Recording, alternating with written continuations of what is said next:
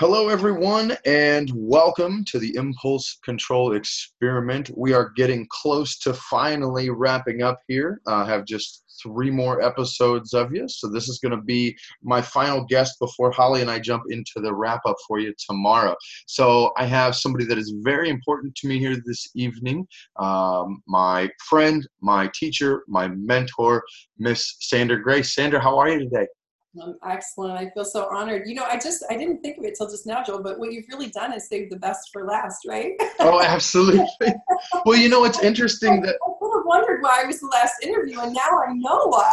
Right, right. Well, it's interesting because you were you're the last one to get on the interview, but I would say probably because of our interaction through the process that I've talked more about you than anybody else through the project. So I hope you didn't get a little anxious waiting for your invitation. No, always at the right and perfect time. Everything in the right and perfect time. Thank you. Absolutely. And so I thank you because, if anybody hasn't caught this through the process, I would say through this whole, ups and downs of change that I've been going through the last year, which we're really coming up pretty close on about a year since you and I have met. You and, of course, Paul being kind of this amazing mentorship team to me have really, really changed my life and really kind of expose me to more of what is possible and how happy can be and can look like and what else the universe can offer me. So I truly appreciate you for all of that. So thank you. Mutual. Thank you. So the reason that I wanted to bring you on and to chat a little bit today is you've been guiding me through the Reiki principles. And although I was hoping by now to do my attunement, kind of got bogged down with the podcast and life and all that and need a little bit more time, which to me is cool because I still have some ground to cover there. But I've been doing really good with the first 2 principles and kind of really where I needed to spend my time on worry and anger. And while they come up sometimes, I'm getting much better at those as I move through the process. But I wanted to you and I dug a little bit yesterday into the other 3 principles, and you had some really awesome things to say about those. And I was wondering if we could dive into those and not only what they are, but how they apply, and maybe dig farther into what I need to be taking the next couple of weeks here, steps before I get to my attunement. Yeah, I love it, and hopefully it's supportive of others as well. So what might be interesting for people that haven't met me before is to know that I like to teach a traditional Reiki course. Although I will be in 2019 launching a more generic energy work course where it's more open to multiple modalities. Because obviously I'm trained in ancient forms of Chinese as well as Japanese and lots of other methods, more new age things. But up until now, what I really enjoyed and what the attunement I'm passing to you, the training I'm doing for you, is for traditional Reiki. And so in traditional Reiki, nothing is written down. Everything is passed from master to teacher orally. And the practices were usually passed over, like decades of time. In today's society, obviously, you can jump on you can go to the local hospital on a Saturday and get your Reiki 1 attunement, and on Sunday get your Reiki 2 attunement, some sort of like quick certification that they do for nurses or doctors or things.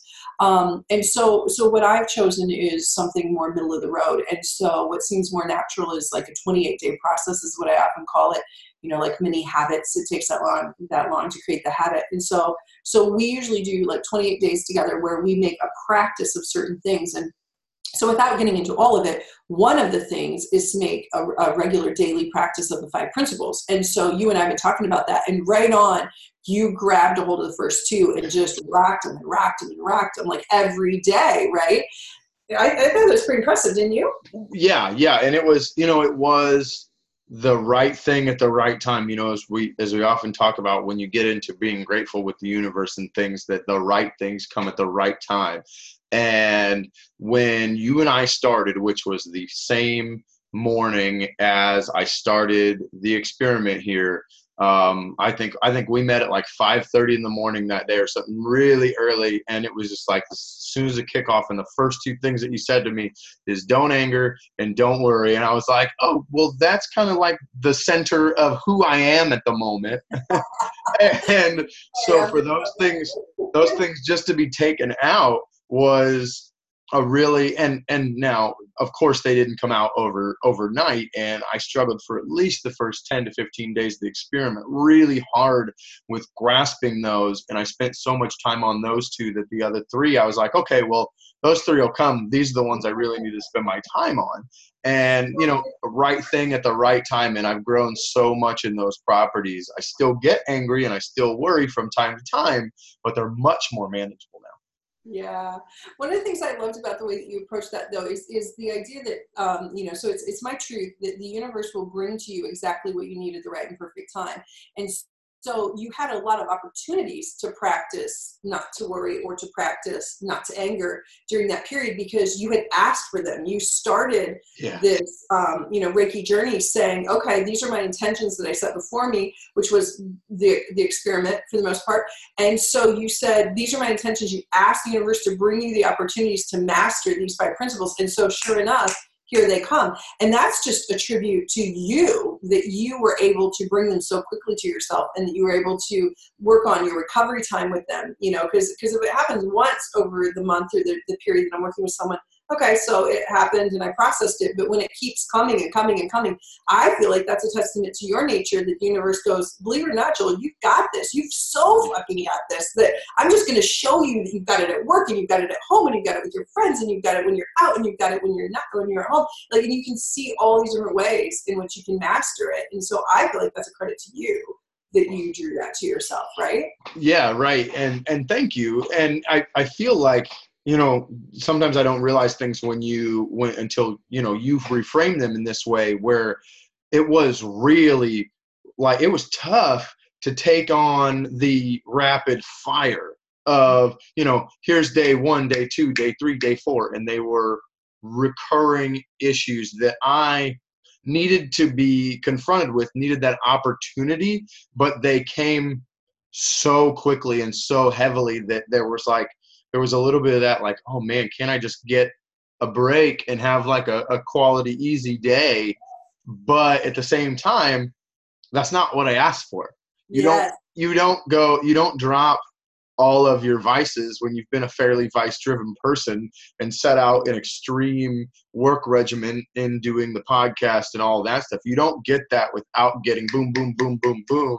I asked basically to get my metaphorical ass kicked. Right? If you hadn't, you would have been greatly disappointed in the whole process.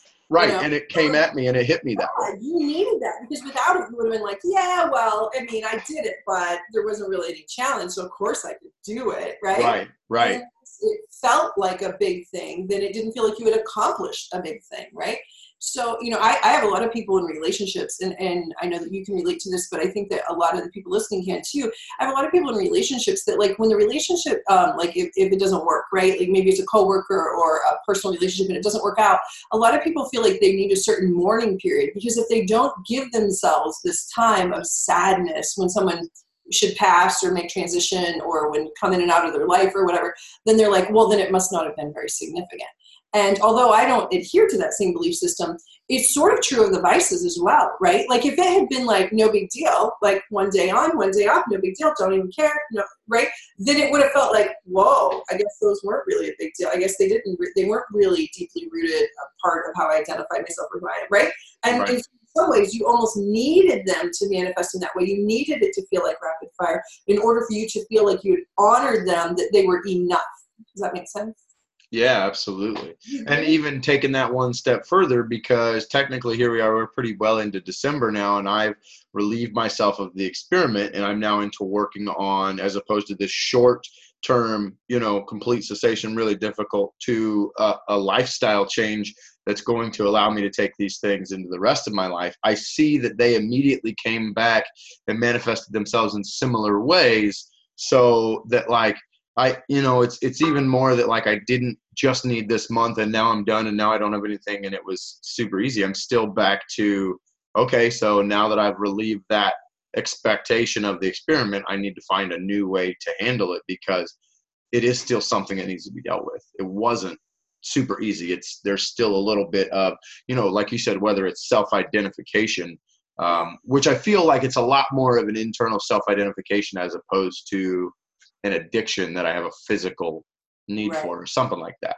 And that's true of most people. I mean, not even with these particular items, but whether it be something different, like an occupation or a relationship, it's similar, is once it becomes part of how they call themselves, we'll say, you know, once it becomes part of how they call themselves, then if they quickly just release it, then they feel like that it hasn't been honored in some way. So that makes sense, that'd be part of the process. I love the approach that you're taking of moving through this now lifestyle change. I think it was beautiful that you chose the process that you did, where it was so extreme and then rebound a little bit, like so the pendulum wing, right? And then sort of like let it sort of settle back. And then now you're like, okay, this is where I want to live. This is the zone I want to live in, somewhere in this middle space. And so what I really want to do is create this space that is a life choice and lifestyle. Not that it won't be ever growing and changing, because of course it will, because you're going to be growing and changing. So what you choose to happen in your life will grow and change. But to know that that you're coming back to center now after letting it swing a bit. Right. Well, I feel like there is some, you know, going from full speed to complete cessation, for lack of a better analogy, is not, you know, that's not the way that we recommend as practitioners people to change. And so for me, being a practitioner, designing this experiment to be a little more intense, also gives me a little bit more understanding on why I need to go back to a lifestyle change that's going to taper off. And then, you know, maybe by this time next year, I am in a completely different state, and my lifestyle change has just phased those things that don't serve me out a little better. I feel like that's more of a long-term strategy as opposed to what this has been self-contained in what it was. And I feel like that's a lot of the lesson that I learned, especially I would have liked to have wrapped up all 30 episodes in 30 days inside the experiment, but I really like how some of these conversations have gone now that I'm quote unquote back in the real world. And I can see how all that dovetails in learning and all that stuff. I had a brilliant mother-in-law. So some of you know that I'm a widow, and I had this brilliant mother-in-law that said to me one time when I was first dating my husband, he and I lived in different areas of the country. And so we weren't together all the time. So it was sort of an unusual dating situation. So we would come and be together for maybe like 3 weeks or a month. And then we would be apart for maybe like during a whole deployment or something, right? And then we would be back. And it was always like a vacation. And she said to me, when we were talking about marriage and sharing life long term together, she said, I just want you to realize that up until now, it's like you've only been vacationing, like you're only dating on a vacation. Like it's not the real life, because when you know he's coming back, or when you know that he's coming back for a visit, you will like work ahead and then like not work when he's here. So you don't know what it's like to be in a relationship with him and work, right? And so it's sort of similar to some of the vices that you're talking about, is this idea that it was like, it was always great. Of course it was always great. You know, I don't know the last time you had an extensive vacation with your partner, but it's always great. But then to say, okay, how do I do that and go through my workday? And there's thousands of happy couples and relationships and partnerships that do that, and they figure out that both are true. And I think you'll find that too. I think you'll find that both are true, that you're, you know, that this bit of like, you know, vacation from these things will also turn into a really healthy long-term relationship with these vices. You know, either they'll be in or they'll be out, but it'll be a long-term plan. And so there's that adjustment period, the honeymoon phase, right? Right. Yeah. And I feel like for the first 10 days of December have more been like a reflex phase as opposed to like a honeymoon phase. Like I couldn't have any of this for this month. And so now I've been like, especially with food, I've just been like eating candy and fast food like all day, every day. And it's just like, okay, I need to stop basically intentionally free falling and get myself put right back on. And, you know, again, the way I like to set intentions is to set them, give myself maybe a 2-week period to set those intentions meaningfully until my start date, and like look forward to that start date. And so like I can even recognize the negative opinions or the negative outcomes of the actions. Like if I ate fast food twice yesterday and I have stomach ache all evening, well then that makes my intention that much easier, because it's going to be like, oh, well, it's going to be nice when I don't have this stomach ache because I took the time to take care of myself. Brilliant. Mm-hmm. Yes. Yes. I see that. I see that how it works for our clients as well. One of the things you want to talk about today, so maybe it's a good idea to move into it, is this idea that, okay, just for today, do not anger. Just for today, do not worry. And your recovery time is getting better and better on these, because they're, Yes. life's present opportunities for everyone. I don't care how long you've been master teacher, like the universe will always provide opportunities for those. It's just about your recovery time and how you handle them. But then the next one we talked about yesterday was just for today, be humble and appreciative.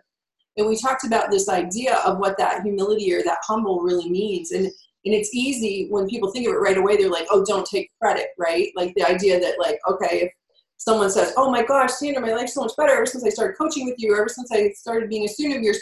And it's easy for me to be humble and go, well, you did it, Joel. Like I didn't do the work. You chose it. Like, yeah, I maybe provided the space for you.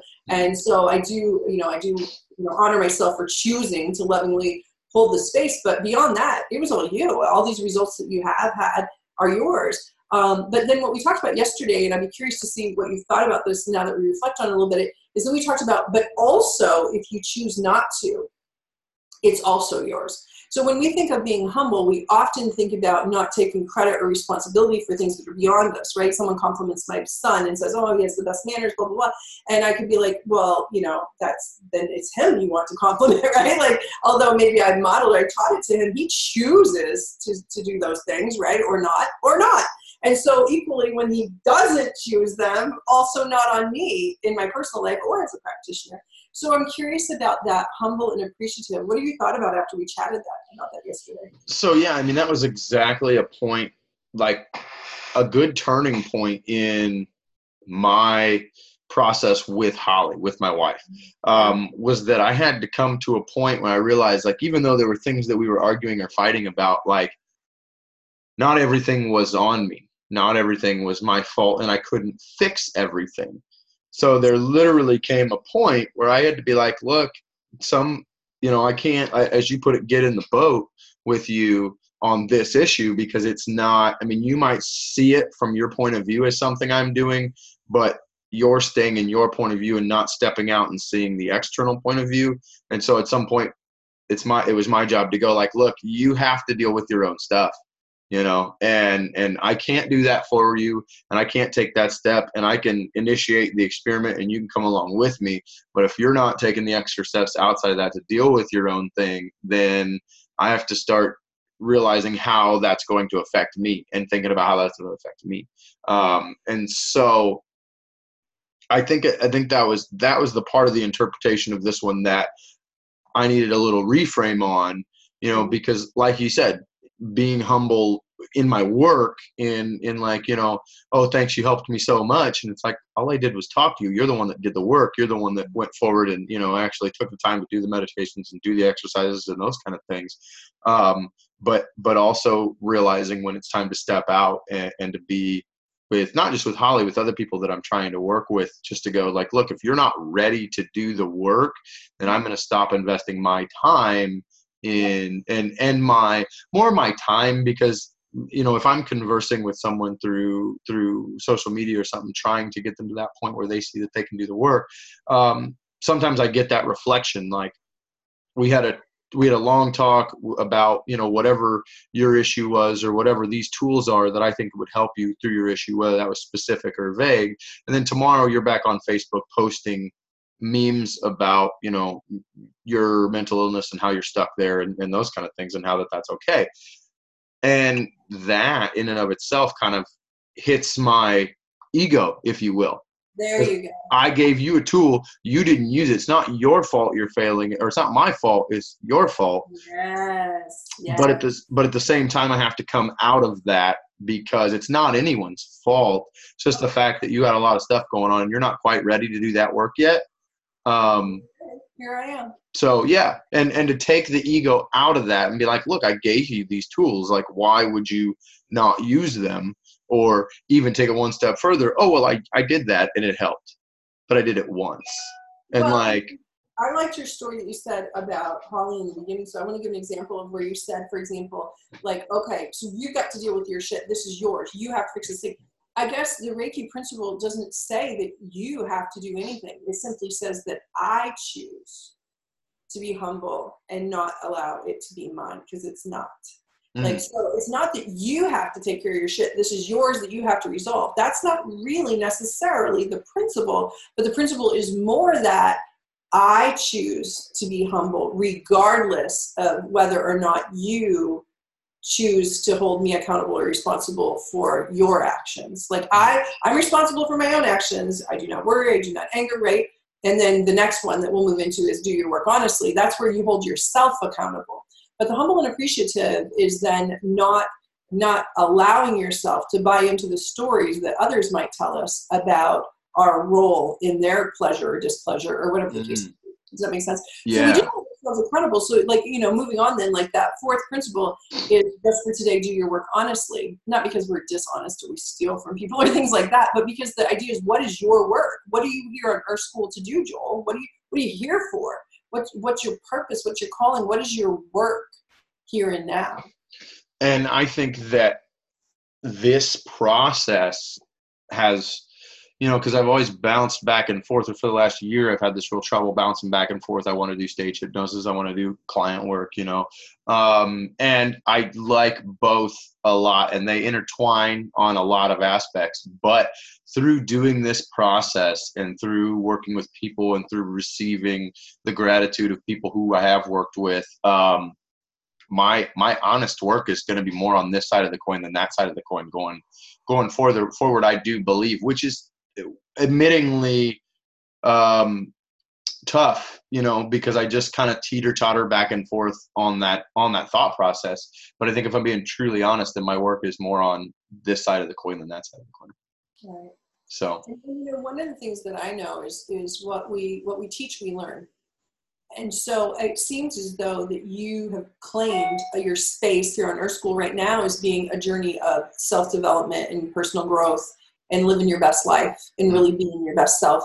And so it would make sense that if all day long you're supporting people in that process, then you'll be your own constant reminder, right? You're not going to ask of one of your clients something you're not going to do yourself. absolutely. So you're your own constant reminder of the life you want to live and how you'd like to do that. And so something as simple as like your food, for example, you know, we know that what goes into the physical structural body has an impact on mental, emotional states as well. And so you're not going to, if you're working with a client and they're not getting the results up until they meet you because they are, you know, they're not caring for the physical structural body, so it can't perform for them.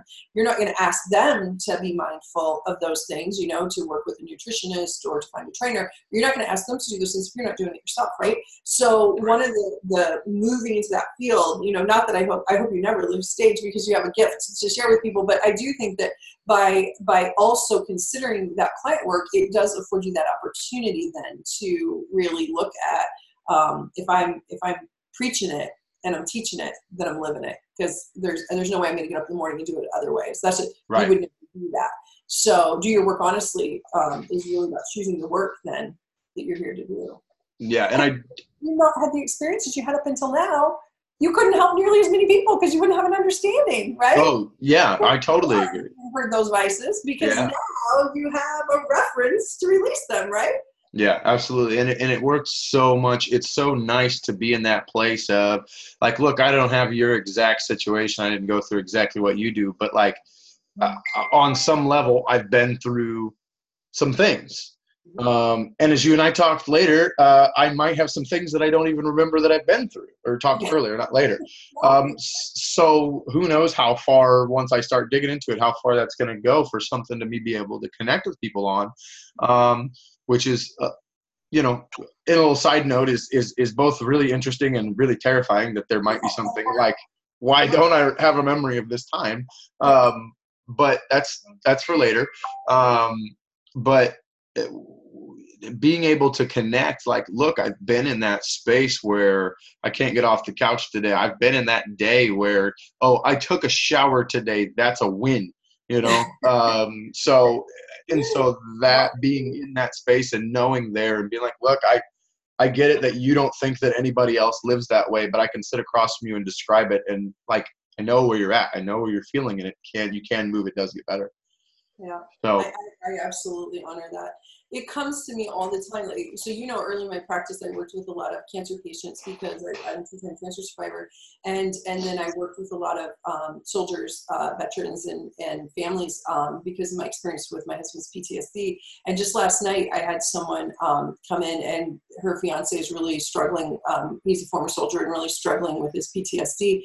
And I looked at it, and she goes, the thing is no one gets it. No one has any idea what it's like for me. And I was like, well, you're right. I'm not in your home and I'm not in your relationship, but I probably have a few experiences that are somewhat similar, And so I think that this might be a calling. I mean, we definitely have lots of the vices that you're struggling with, America is struggling with. Like, you're not the only one who's struggling with. I mean, what percentage of America, and I don't know that you were obese, but you were, with weight or with food choices, or you know what I mean, or right. exercise or movement, or all of those things that you were releasing, America is struggling with them. Not to mention there are parts of it where we're bleeding into other countries, unfortunately, right? And so these ideas, they're like, you're really in a great place to assist people. So then in order to do that, though, if you should decide, or when you do more of that work, one of the things that I think is important is that fifth principle. So the Reiki's fifth principle is just for today, show kindness and compassion for all. And you and I talked about what that compassion looks like. It's the idea that it's more than having empathy, because you are empathetic and you're amazing at that.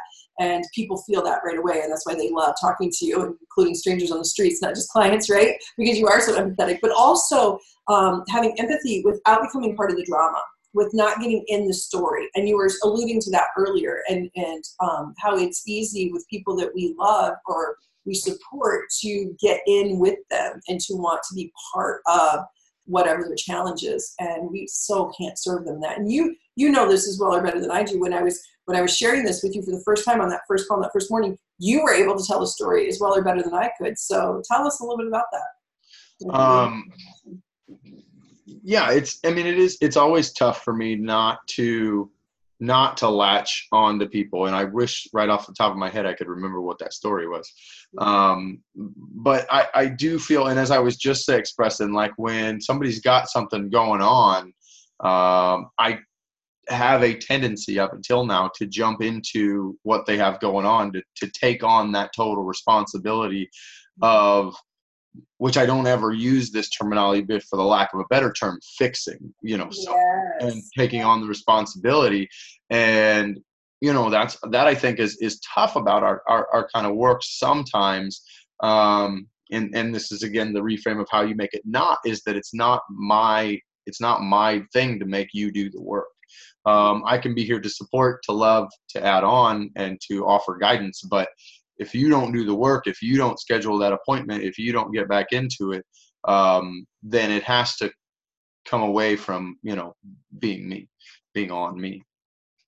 And if I do get in it with them, so let's say I have empathy and I can feel, so I'll just use a simple example because we just mentioned it, the woman with the PTSD.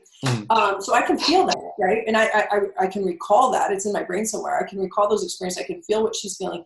But if I get in with her, then I can't help her. So there's the cliche of, when you're in the airplane, right, you put on your own mask first and that sort of thing. The idea is that it's very challenging to support other people if we're not on stable ground. So my silly story that I always tell, that you alluded to earlier, is this idea of, I tell people to close your eyes and imagine that your favorite person, and maybe you guys want to do this if you're listening along, close your eyes and imagine your favorite person is on a body of water and they're in like some kind of boat or ship or whatever you like, and that you're on the shore somewhere, like you can be on the rocks or the sand or on a dock, whatever you like, and close your eyes and imagine them out there and they're shouting, help, help, help me.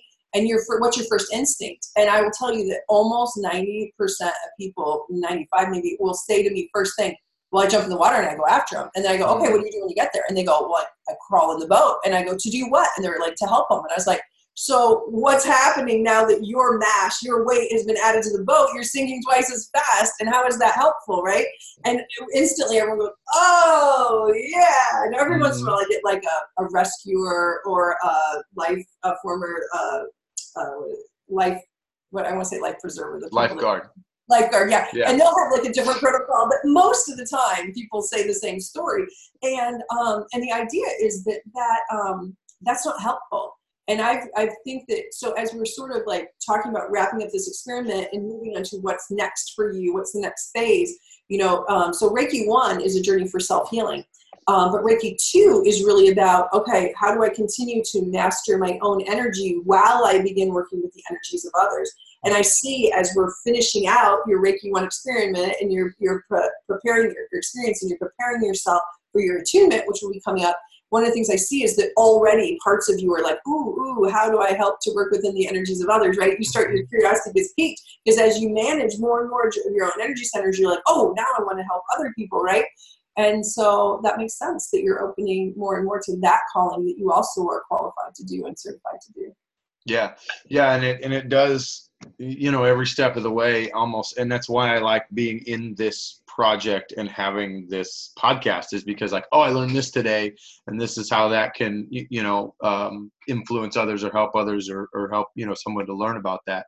And it's really been nice. And I think you and I even talked when I was just starting this about how it's just going to kind of write itself.